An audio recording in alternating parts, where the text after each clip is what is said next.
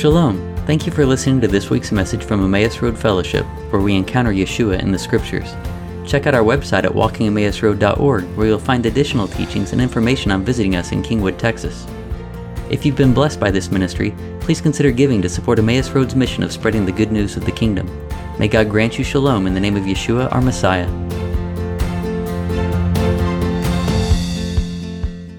So I'm going to open up in Isaiah 51 this morning. Listen to me, you who pursue righteousness, who seek the Lord. Look to the rock from which you were hewn, and to the quarry from which you were dug. Look to Abraham your father, and to Sarah who gave birth to you in pain. When he was but one, I called him. Then I blessed him and multiplied him. Indeed, the Lord will comfort Zion. He will comfort all her waste places, and her wilderness he will make like Eden, and her desert will be like the garden of the Lord. Joy and gladness will be found in her, thanksgiving and sound of a melody. So why are we opening up here? Right? Why these verses? With these verses, the scripture is saying, look to the rock from which you were hewn. In various interpretations of this passage, some look to it and say, okay, well, Abraham is the rock from which you were hewn, and Sarah, the pit from which you were brought up from. And others, it's thought, well, the very quarry that Abraham was brought out of, you were brought out of, right? Because Abraham was created in the image of God, and you are too. In either case, it's saying, where is your identity based in? You know, where do you really come from? What potential is in you to go forward and to live? You have the potential to be like him, right? Now, Abraham was a great man, and as the scripture said, you know, when he was just but one person, God called him out of Ur of the Chaldees and made him into a multitude, right? So there was great potential in him. And so then the question becomes for us, what's your heritage? You know, from whom do you hail, right? And who will you be like now in the days ahead? Well, in this week's portion is called Pinchas, and it's in Numbers 25. We're going to read a little bit about Pinchas. In Numbers 25, 10 through 13. But I'm going to read from a different translation than this, what's going to be behind me, because I don't want to turn around and face the back. Okay? So the Lord spoke to Moses, saying, Phinehas, son of Eleazar, son of Aaron the Cohen, turned back my wrath from upon the children of Israel, when he zealously avenged my vengeance upon them. So I did not consume the children of Israel in my vengeance. Therefore say, behold, I give him my covenant of peace. And it shall be for him and his offspring after him a covenant of eternal priesthood, because he took vengeance for his God, and he atoned for the children of Israel. So our portion starts out in the middle of a story. You know, we're hearing that Pinchas did something great that earned great favor before the Lord, such that he was given a covenant of peace. But we actually have to go back to last week's portion to be able to say, what was that great thing that Pinchas did? All right, so we're going to go back to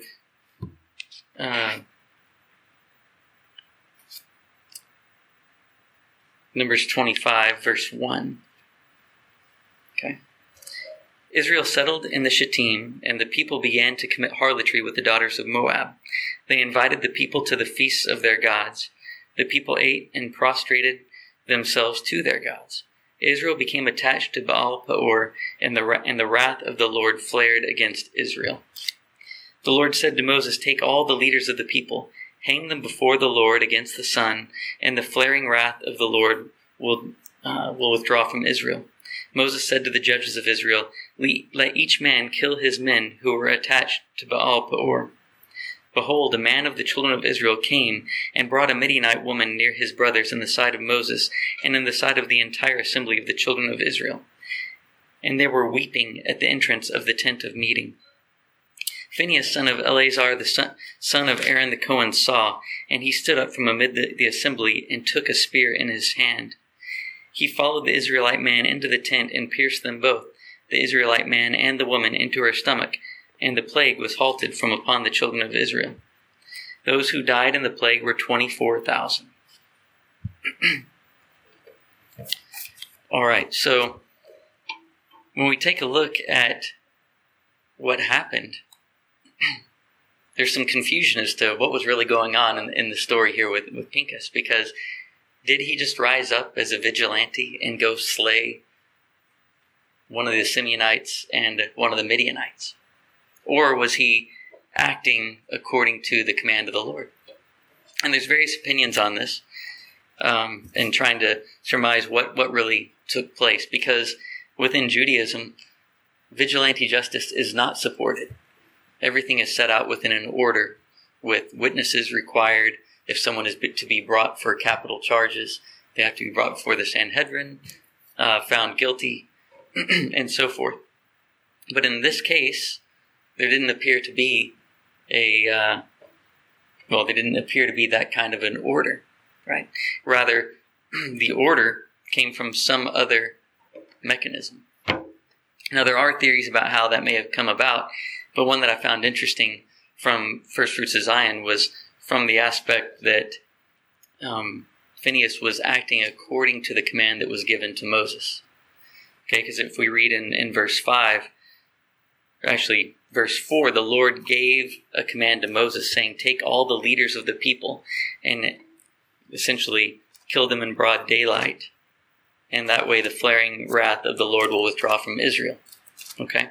Now the leaders were the people who led the children of Israel into sin, or at least who did not rebuke them for having gone into it. Right? And in this case, you had a leader of Simeon who was actively engaged in leading the people to sin. Now Moses then, in response to the Lord's command, said to the judges of Israel, let each man kill his men who were attached to Baal Peor. Right? So this would be in order to kill the leaders who were leading the people into sin. Now, while they are weeping at the entrance of the tent of meeting, right? While they are crying out for mercy before the Lord, before carrying out the death sentence, that's when Phinehas rises up and goes and slays Simeon. Okay? Or not Simeon. What's his name? Zimri. Excuse me. So then he goes to slay Zimri.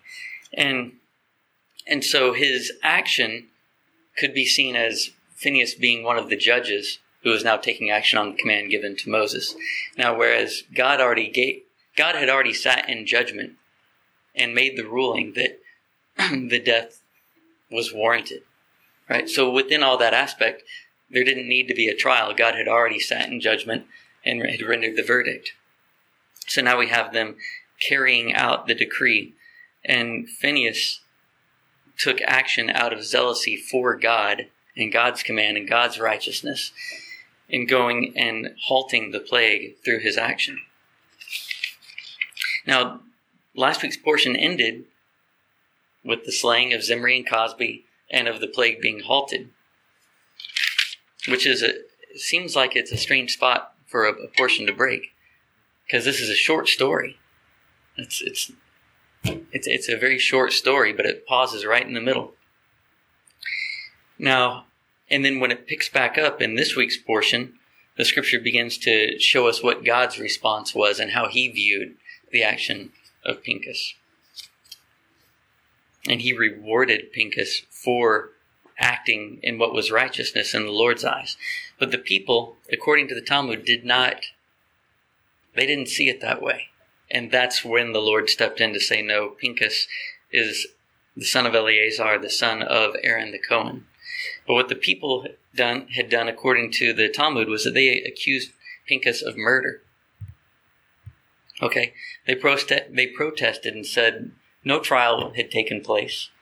Who are you to rise up and kill a leader of one of the tribes of Israel when you are the grandson of someone who had fattened calves to be sacrificed to idols?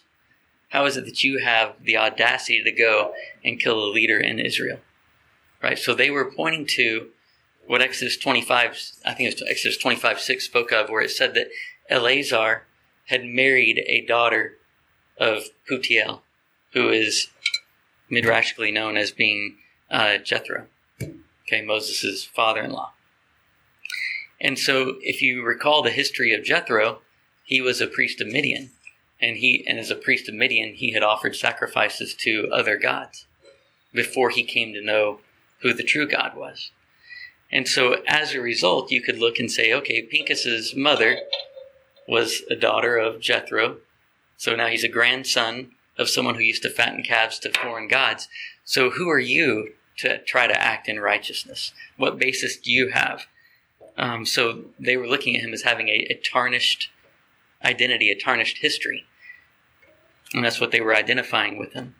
But God had something different to say. Twice in these passages, the Lord said, the scripture says that this is Phinehas, son of Eleazar, son of Aaron the Cohen. And that's exactly what the Lord says in verse 11, where he says, Phinehas, son of Eleazar, son of Aaron the Cohen, turned back my wrath from upon the children of Israel. So God referred to him by a different identity than what the people did.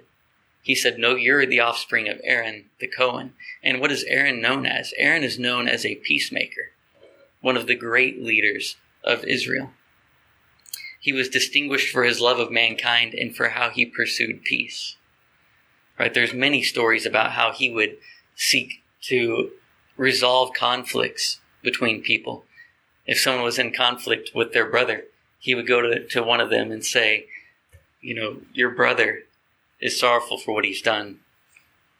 And he would open the door to repentance and reconciliation between them, and the brothers would reunite. He would do the same thing with married couples who were struggling. So he was all about making peace for the sake of peace within families, of peace within the body, the greater assembly, and between making peace between God and man. If you remember within the case of the sons of Korah, right, when the 250 men had died for offering strange fire, a plague had broken out, and Aaron took incense and went amidst the assembly and halted the plague that was against them, right? So he was one who was willing to lay himself down so that peace could be made between man and God, right? And so now here's Phinehas, who accomplished the same thing through his act of carrying out God's judgment on Zimri and Cosby. And as a result of that, God said, because he acted according to my zealousness, according to my jealousy, I'm going to reward him with this eternal priesthood. Now within this, even with being awarded the eternal priesthood, there's different thoughts as to what that meant. Okay, under some opinions, Phinehas was not a priest at the time that he carried this out, because he was alive at the time that God said, Aaron, you and your offspring and future generations will serve as the priests. Phinehas was already alive when that was said, so there was a question of, was he really included in that promise or not? But either way, because of what he did, the priesthood passed through him. If you read in 1 Chronicles 6, when it goes through Aaron and his offspring, it talks about Aaron, Eleazar, Phinehas, and so forth. So the line of the high priesthood passed through him as part of this eternal covenant. But it was a covenant of peace, not a covenant of death, because of the reconciliation that it brought. So what struck me is that Phinehas walked in the identity of his father Aaron, not in the identity of what would have been past failures, right? Today in our society, that's a hard thing to come by.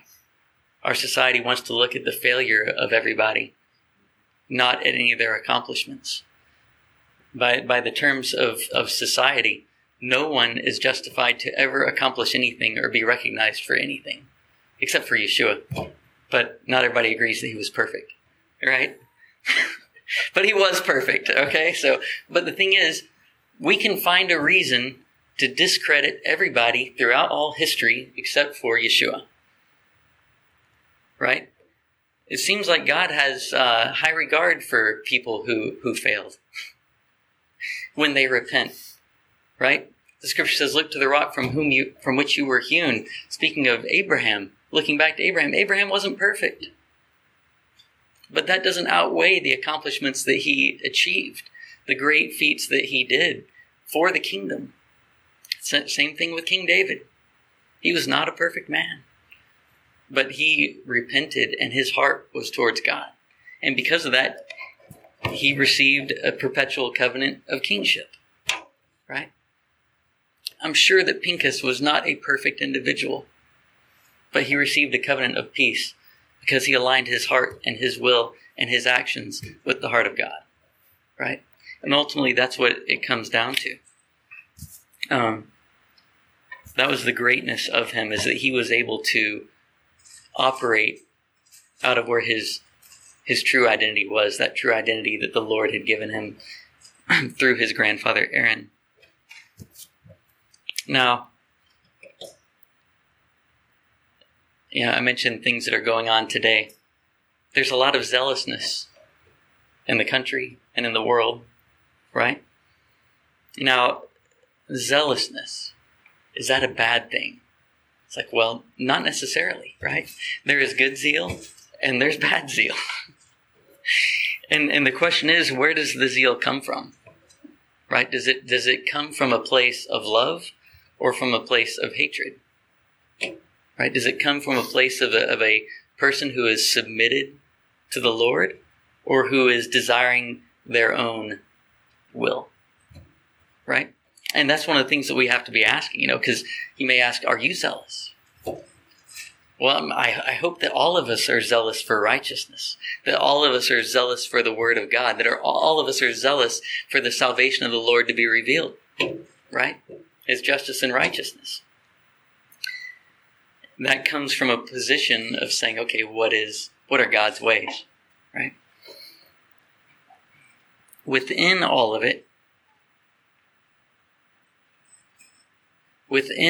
this, though, when we're at a time when emotions are charged and we see greater division in our country than perhaps at any time, I don't know, right? Because, there's been division in the past, right? It's easy for us to try to choose sides, to say, okay, I'm going to choose the right or the left. I may have gone the wrong way, depending on your perspective there. But to me, I mentioned last week, our hope is not in a political party, nor in a person. It's in God, right? Now, I believe that. That doesn't mean I don't have opinions about what I think is right and wrong and where people are moving and how things are operating. And there's a way that I think is right and that would be good and profitable, right? But a lot of people think they have ideas of what is right and good and profitable and the right course of action going forward, right? And it's not our zealousness or the strength of our argument that determines it. It's like, what is God's will and what's He saying? What's His plan? Because He's the one who knows the path that things should go. Now, my notes were all over the place, and so they're still all over the place, and so will this discussion. So will this discussion continue to be. But I'm going to trust the Lord to bring about order where I thought there was order. But maybe there's not. Okay, I want to go to Joshua 5. Now, and as I'm doing this, I realize that I'm way out of order. Okay, but that's okay. Joshua 5, verses 13 through 15. So Joshua has been appointed leader of the children of Israel, and he's getting ready to lead them into battle against Jericho as part of the conquest of the land. And he comes in verse 13 of Joshua 5. And the scripture says, "Now it came about when Joshua was by Jericho that he lifted up his eyes and looked, and behold, a man was standing opposite him with his sword drawn in his hand. And Joshua went to him and said to him, 'Are you for us or for our adversaries?' And he said, 'No, rather I indeed come now as a captain of the host of the Lord.' And Joshua fell on his face to the earth and bowed down and said to him, 'What has my Lord to say to his servant?' And the captain of the Lord's host said to Joshua, 'Remove your sandals from your feet, for the place where you are standing is holy.' And Joshua did so." So Joshua, who has been appointed as the leader of Israel, comes to a place, and he knows that he's called to go take the land of, or the city of Jericho. And he comes to this captain of the host and says, "Are you for us or are you for our enemies? Are you on the left or are you on the right?" And he says, "No, I'm for the Lord." Right? And what does Joshua do? He bows down and says, "What has my Lord to say to his servant?" Are we any better that we should say that it's our will be done? Or is it that we say, "God, your will be done. Lord, give me eyes to see what you have to say to your servant"? And so now I'm going to go back, kind of backwards, jumping around. So speaking of Joshua being appointed as the leader, in Numbers 27,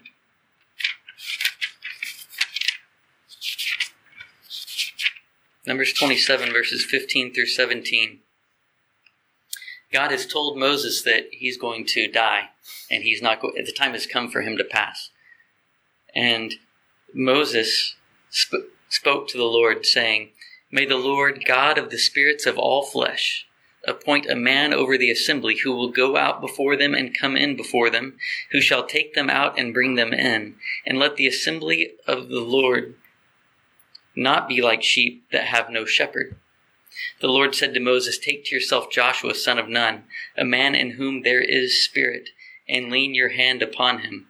You shall stand him before Eleazar the Cohen and before the entire assembly, and command him before their eyes. You shall place some of your majesty upon him, so that the entire assembly of the children of Israel will pay heed. Before Eleazar the Cohen shall he stand, who shall inquire for him of the judgment of the Urim before the Lord. At his word shall they go out, and at his word shall they come in, he and all the children of Israel with him, and the entire assembly." So Moses took some of the spirit that was upon him and placed it upon Joshua in the sight of all the people, so that the people would know that this is the anointed of the Lord, God's choice. Right? So he has been appointed to this high position, and he has the Spirit of the Lord on him. But yet, he does what a true leader should do, and that's to humble himself before the Lord and say, "What does my Lord have for his servant?" Right? Think about King Solomon. When he became king, he asked for wisdom so that he might rule the people in justice and righteousness. He didn't ask for riches. He wasn't a perfect man either. But look at the heart. Look at his heart when it was to say, "Lord, I want to submit to you. I want your wisdom to lead these people." And ultimately that's what we want, and that's what we need to be submitting to. And those are the kind of leaders that we need to be praying for within this nation. Now, granted, we need to be praying for all leaders within this nation. Okay? But that's the kind of leader that we need, who will humble themselves before the Lord. Right? And to hear his voice and to seek him out. Because leaders matter. And the leaders will affect the people. They will influence the people. And so I actually want to circle back. I'm going to come back to this thought. But I want to go back to Yeshua in the book of John. Because in the book of John, we find Yeshua cleansing the temple. And his cleansing of the temple has an important message for us. So John 2, verses 13 through 22. Okay. And the Passover of the Jews was at hand, and Yeshua went up to Jerusalem. And he found in the temple those who were selling oxen and sheep and doves, and the money changers seated. And he made a scourge of cords and drove them all out of the temple with the sheep and the oxen. And he poured out the coins of the money changers and overturned their tables. And those who were selling the doves, and to those who were selling the doves, he said, "Take these things away. Stop making my Father's house a house of merchandise." His disciples remembered that it was written, "Zeal for your house will consume me." The Jews therefore answered and said to him, "What sign do you show us, seeing that you do these things?" Yeshua answered and said to them, "Destroy this temple, and in 3 days I will raise it up." The Jews therefore said, "It took 46 years to build this temple, and you will raise it up in 3 days?" But he was speaking of the temple of his body. When therefore he was raised from the dead, his disciples remembered that he said this, and they believed the scripture and the word which Yeshua had spoken.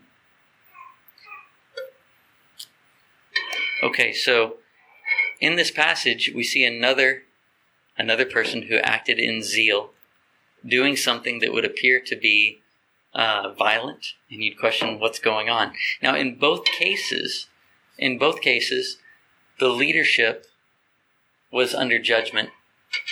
Okay, in the first case of Pinchas, the leaders of the tribes of Israel were under judgment for leading the people into sin.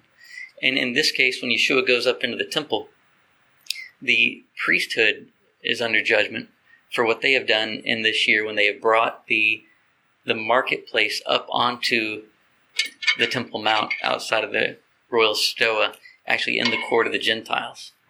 Okay, now, according to the Talmud, it would appear that this was the first year that took place. I don't have the reference for that, but there is some evidence that may have been the first year that they moved up onto the Temple Mount. And there was a rebuke for placing that on the Temple Mount, for making the Temple Mount common, and then also for the unrighteous money changing that was going on. That was not that the money changing itself was bad, but the money that the priesthood was making off of it was exorbitant and beyond what was normally accepted. So Yeshua was rebuking the leadership for that. And in both cases, with Pinchas and in this case, the leadership were causing sin to occur in Israel. And that resulted in one with zeal for God and his connection to his people to stand up and take action. Now we know that Yeshua did nothing except what he saw the Father doing. So he was doing it not according to his will, but according to God's will, just as Pinchas was doing the same. Right? And speaking of zealousness and zeal, what is the attitude of a zealot? Right? Because, you know of Simon the Zealot. We know of other zealots that existed in the time of Yeshua who used violence to get political or religious influence. Oftentimes, they used the story of Pinchas in order to justify their acts of violence in order to cause change. I said, well, look, Pinchas did it. And mine is a righteous anger. Therefore, I should be justified to go and accomplish whatever I want by any means I want. Right? But that's not really what a true zealot is. According to the sages, a zealot should regard himself as being among the people, not over the people. That he should act out of love rather than out of anger and hatred. Right? It says, the true zealot is an utterly selfless individual, one who is concerned only about the relationship between God and his people, with no thought for his own feelings on the matter. The moment his personal prejudice and inclinations are involved, he ceases to be a true zealot. It's an interesting thought, right? I know that most of the times when I hear about a zealot, they're motivated by their own prejudices and their own opinions and practices. They're not necessarily someone who's laid down themselves, if that makes sense. Even if they've justified it in their mind, that they're acting from a pure heart. So, I guess one of the thoughts that for us to have is, if we are acting out of zealousness or out of jealousy for the Lord, what are our true motivations? We have to search our hearts to know where it's springing from. And that should help guide what our action is, right? In response. But those who act out of righteousness and out of a pure desire for the Lord and seeking his ways, they do merit favor before the Lord in that.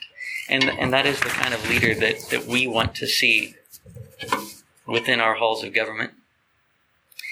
And even when we don't agree with our leaders, we are to pray for them. In 1 Timothy 2, 1 through 4,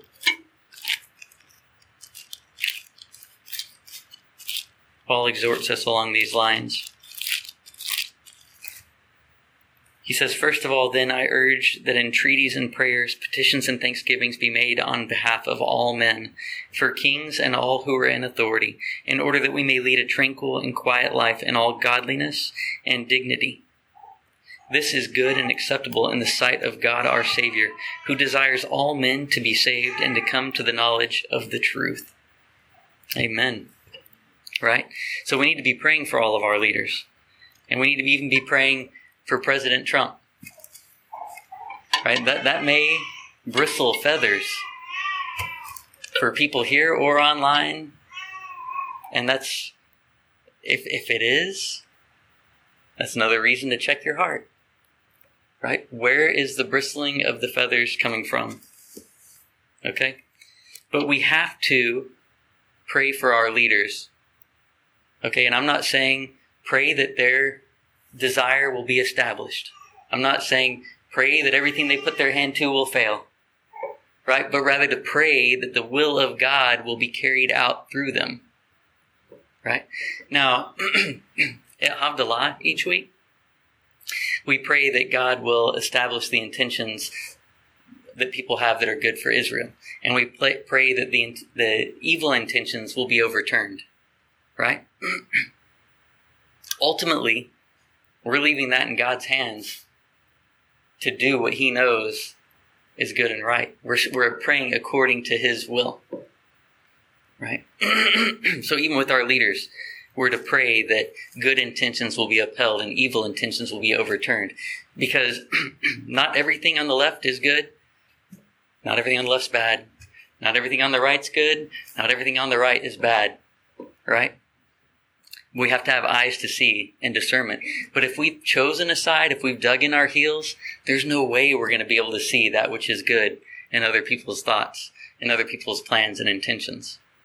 Right? Instead, what we'll do is we'll contribute to an increasing divide within our country. Right? Whereas we're called to be those who are peacemakers.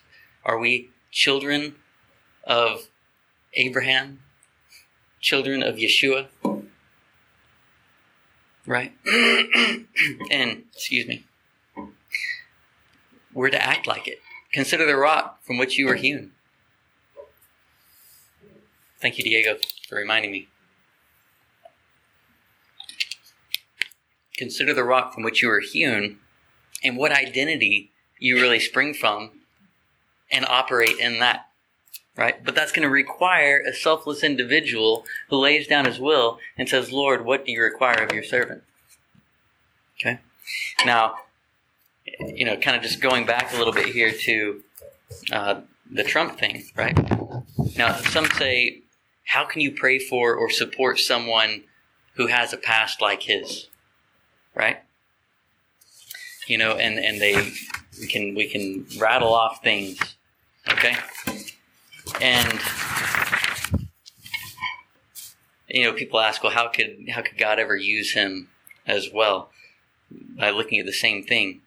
And what my question would be is he disqualified because of past sins and failures? Right? Is anyone disqualified because of past sins and failures? And if everyone is disqualified because of past sins and failures, then you and I are disqualified. There's no one qualified except Yeshua, right? So instead what we need to do is take a look at the good, right? We need to recognize what is good and what is not good, right? And I will say, in defense of the president, he is pro-life, pro-family, pro-religious freedom, pro-Israel. That is hard to come by. And those things are not popular in our society if you listen to the main talking heads. Those are great things for someone to stand for. And I tell you what, he's a brave man to be able to stand for those things. Who else can endure 3.5 years of prosecution and still stands for what he believes? Right? Now, you may not like him. You may not even like that I'm saying that there's some good things about him. Sorry. But I'm going to stand for those who stand for righteousness. Right? And it's far better to stand for righteousness and be criticized than to go along to get along. Right? There was a quote I came across that I had sent someone 5 years ago. Happened upon it this week, and I felt like it was one worth reading here. It's a quote by Teddy Roosevelt. Okay? He says, "It is not the critic who counts, not the man who points out how the strong man stumbles, or where the doer of deeds could have done them better. The credit belongs to the man who is actually in the arena, whose face is marred by dust and sweat and blood, who strives valiantly, who errs, who comes short again and again, because there is no effort without error and shortcoming. But he who does actually strive to do the deeds, who knows great enthusiasms, the great devotions, who spends himself in a worthy cause, who at the best knows in the end the triumph of high achievement, and who at the worst, if he fails, at least fails while daring greatly, so that his place shall never be with those cold and timid souls who neither know victory nor defeat." Too often, we're quick to criticize those who are taking action in a great and worthy cause. Oh, they could have done this better. They could have said that better. Or even get to the point where we devour those who we should be walking with, united with. How often have you seen someone torn down recently because they said a wrong word or didn't express a viewpoint exactly the way someone else wanted them to? Right? That's the problem with zealotry that is unchecked. Because the zealous person will devour not just their opponent, but also those who are their partners. And it's not just what we see in society. It's within the body of believers too. Let's look at the Hebrew roots or Messianic movement. We have a lot of people who are zealous for the truth. And that is good. Right? But often there becomes criticism and fighting with Christians. You know what? We're all for the name of Yeshua. We have differences, yes. But we're to seek unification, not division. Right? We can understand that people have differences. Okay, but now how can we unite and walk together? Well then, okay, so let's say that the Hebrew roots or Messianic movement, now they say, okay, well, I don't want anything to do with church. Okay, so we're just going to make our own nice little community where everything's going to be fine. And then you start getting fighting within the community. Because everyone's zealous. But they're not zealous. They don't keep their zealousness in check, such that their zealousness is actually in the heart of God. And now it becomes about my personal opinion. And now it becomes what I want. And you need to agree with me. And if you don't, now we'll split into these other sections. and then this will be okay for a week. It's the problem of having a zealousness that is not checked and submitted to the will of the Lord. That's why we have to be checking our hearts in it all the time and saying, am I acting in zealousness out of love? Right? Am I really acting from the identity of the rock on whom I stand? Is it Yeshua working within me? Is it His Spirit working in me that where I can correct, but I can correct in love, and I can still walk with my brothers and sisters? That's where we need to be.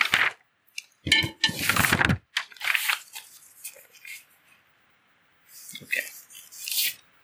And I have to see if I can find where I might be in my notes.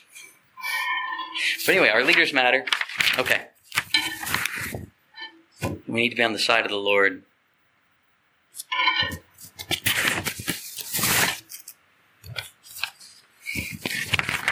Excuse me. Okay.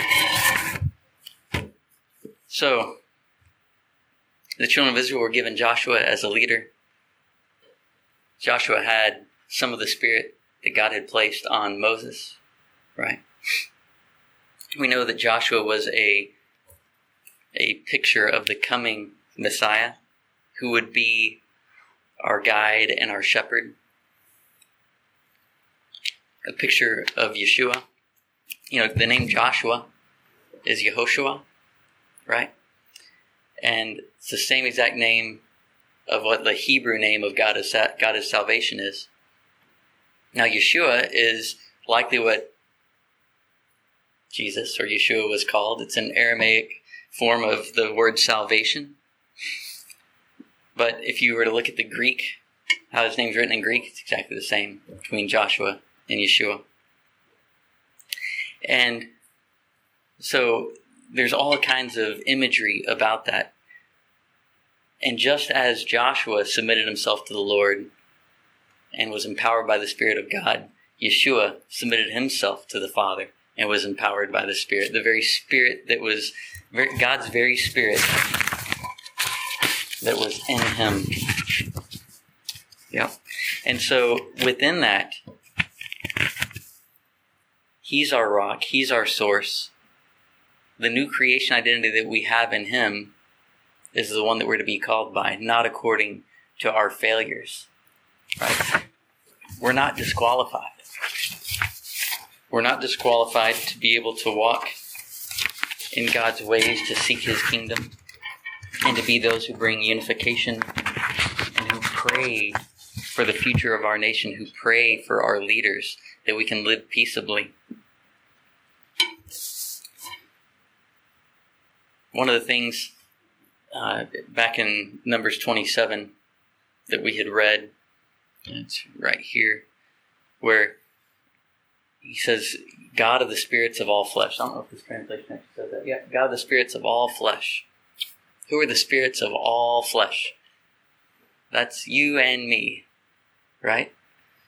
He's saying that this God set a leader over the people who know all of the people, who can minister to each and every individual and know them, and who can guide them, who can relate to them.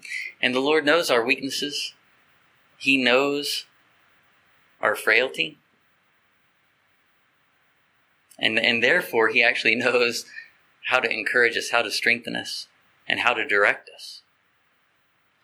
So we're called to stand in righteousness in the strength that He gives us, walking out of this identity in Him. There's a few verses I want to read here back in Isaiah 51. Isaiah 51 is such an encouraging passage. We're called to remember who we are, where we came from. And the scripture says, "Listen to me, you who know righteousness, a people in whose heart is my Torah. Do not fear the reproach of man, nor be dismayed at their revilings. For the moth will eat them like a garment, and the grub will eat them like wool. But my righteousness will be forever, and my salvation to all generations." And picking up in verse 12, "I, even I, am He who comforts you, Who are you that you are afraid of man who dies, and of the Son of Man who is made like grass, that you have forgotten the Lord your Maker? And actually, I'm going to turn and read. Your Maker who stretched out the heavens and laid the foundations of the earth. Are you in constant dread all day because of the fury of the oppressor as he makes ready to destroy? But where is the fury of the oppressor? Soon one bowed down will be released. He will not die and go to the pit, nor will his bread be lacking. For I am the Lord your God, who stirs up the sea so that its waves roar. Adonai Tsabaoth, the Lord of hosts, is his name. I have put my words in your mouth and I covered you with the shadow of my hand. I who set the heavens in place, who laid the foundations of the earth, and say to Zion, you are my people. Right, this mighty, all-powerful God is the one who calls unto us and says that he will strengthen us and that we are not to fear, but we are to walk according to his ways and pursue righteousness, to know where our identity comes from and the rock from which we were hewn. So that has to govern our actions and our thoughts, our words and our deeds. We should take action to pursue righteousness and to declare righteousness for our nation and within our nation, that we can turn from wicked ways and be restored. But when we go forth to do that, we need to know what we're acting out of. Are we acting out of love and a reconciliation between God and man? Because that's where true zealousness, God's zealousness, springs forth from, and where we earn favor before the Lord in doing that, and see one become many, the multiplication of our good works. We don't delight in seeing wickedness increase, right? Even though some say, oh, well, wickedness is increasing, that's great, Yeshua is coming soon. It's like, no. Righteousness is to abound, such that we hasten the return because of righteousness, right? That's what we're called to do, is to pursue righteousness and never accept wickedness as being okay or a good end or a way to justify the end. So, Lord, we love you and bless you. We praise your name. We thank you that you are good. Lord, we ask you to search our hearts, Lord, to know our ways, to give us insight and discernment to know what is in our hearts. Lord, that we would lay down anything that is of our own selfishness, prejudice, or our own desire. Lord, that we would be those who are truly zealous, those who are zealous for your zealousness, Lord, your will to be done. Lord, you are the one who sees all and knows all. You know what is good. Lord, I know that you have risen up leaders who will listen to you. I ask you to raise up more. Lord, I ask that you would strengthen their hands and their knees, that they would be able to stand firm. Lord, I ask that you would help all believers to be able to pray for their leaders and the leaders to come, that no matter what their past, Lord, that your will could be established in them, that there is a renewed identity that they can walk in, regardless of what the past has been. Lord, that your will would be done on the earth, that your will would be done within the body of believers, within Emmaus Road, within this nation. I ask that you give us hearts of love and righteousness and justice. And we give you thanks and praise in the name of Yeshua. Amen. Thank you for joining us. If you enjoyed this message, please consider sharing it with a friend or family member and help us out by giving a review on iTunes or other podcast platform. Check out our website at walkingemmausroad.org for additional teachings and information about visiting Emmaus Road in Kingwood, Texas.